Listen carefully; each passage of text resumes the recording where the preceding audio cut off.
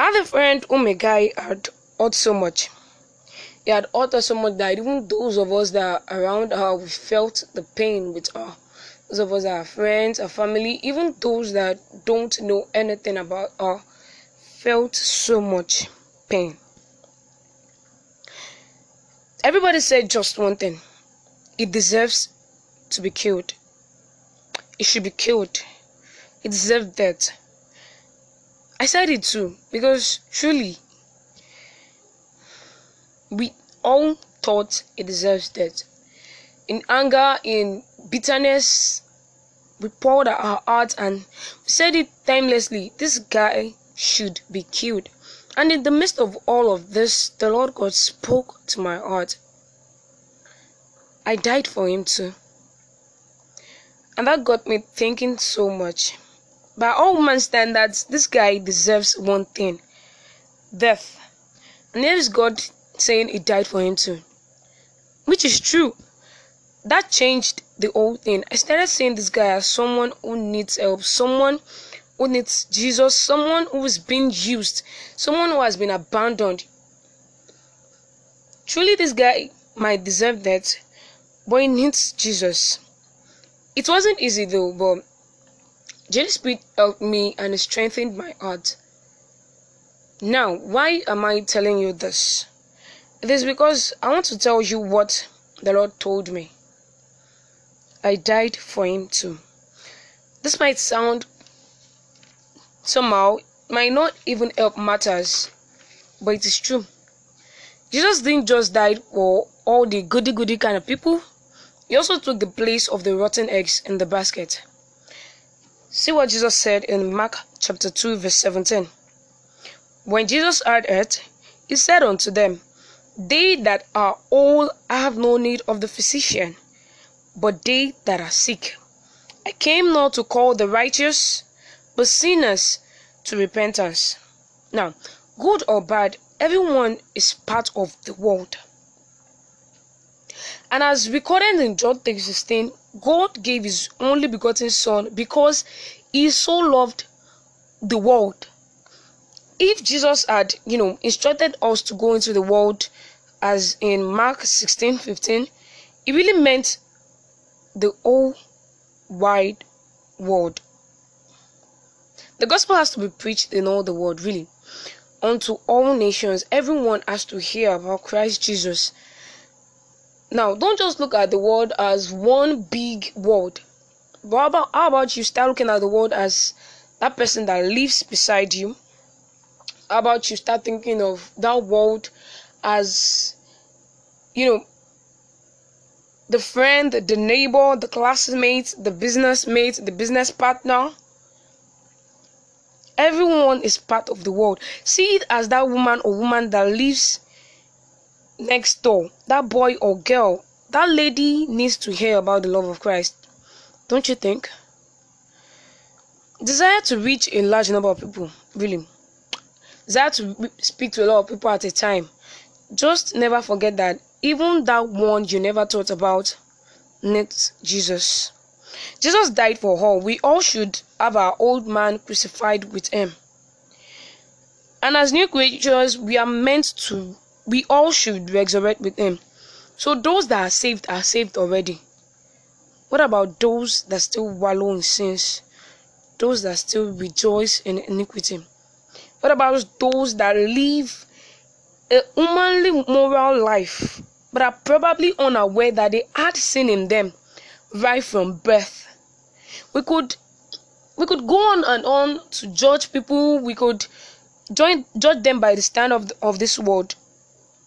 They truly should be judged. They should be killed. No one should relate with them. No one should talk to them. They are negative influences. But Jesus died for them too. Look at Saul the persecutor. Scriptures made it known to us that he wreaked havoc in the church. He made sure that he sent men to prison. It was a willful act. He was devoted to killing the disciples. He was devoted to bringing them to prison. He was ready to go to anywhere, not caring whether they were men or women. And it is a thing that the church could raise their voice in using him and, say, oh God, kill Saul.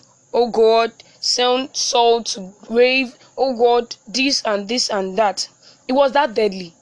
But if you had heard about Saul and you were told to pronounce judgment on him, what would your judgment have been? But God visited Saul because he died for him too. If it's not able to save the world, then it is not worth doing. Don't you think that about the death of Christ? I think we tend to minimize the death of Christ, or we tend to look at it as though it's just one thing. But no, it saved the world. That is one thing that is able to bring the whole wide world together at a time. Now, truly people are bad, truly people are negative, they hurt people in the society, they do this and they do that. But how about you pray for them? We hear of people like this even right from birth. Men are scared of them, no one wants to associate with them, and we just want one thing: they should be killed, they should just go and die, and let us just forget about them. But Jesus died for that person too. We don't want to populate the kingdom of Satan the more. We want to bring more men to Jesus Christ. Some are suffering from rejection. How about you step in and show them the true love of Christ? You know, it's a very, very easy thing for the world to shout, kill him, send him to jail, things and things like that. They even shouted, crucify him. But there has to be a voice that is saying something different. Is that voice going to be yours? Men might be imprisoned. There are people that have been sent to jail, life imprisonment. Yet some people go in there, they tell them something unusual, something different, something that is peculiar, something that is not what the world has told them. The world has told them they deserve to die. The world has told them they should be behind the bars. But some people go in there and tell them that they are loved. Some people tell them that Jesus died for them too. They stole, they are proud, they did this, they were that. We could continue to complain on and on and on. But even before we accuse them of these things, they know already. How about we say something different? How about we speak love to them? Why don't you just pray for them? Why don't you just tell them something different? How about you just try to reach out to them? Stretch a hand of love to someone today. Jesus died for them too. Now back to the story. After the Lord told me about the fact that yes, he really died for this guy too, there was no way I could change people's impression that okay, everybody stop talking, Jesus died for this person too, this and this and that. But I was able to do one thing. I prayed for him. I was not able to reach him in person, but I believe my prayers had sown seeds. So the fact that you're not able to reach them is not a limitation. You can reach out to them in your prayers. We know prayers work wonders.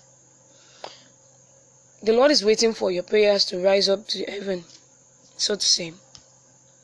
We are waiting for intercessors that will kneel and pray on behalf of people. Voices that would say something different, something unusual.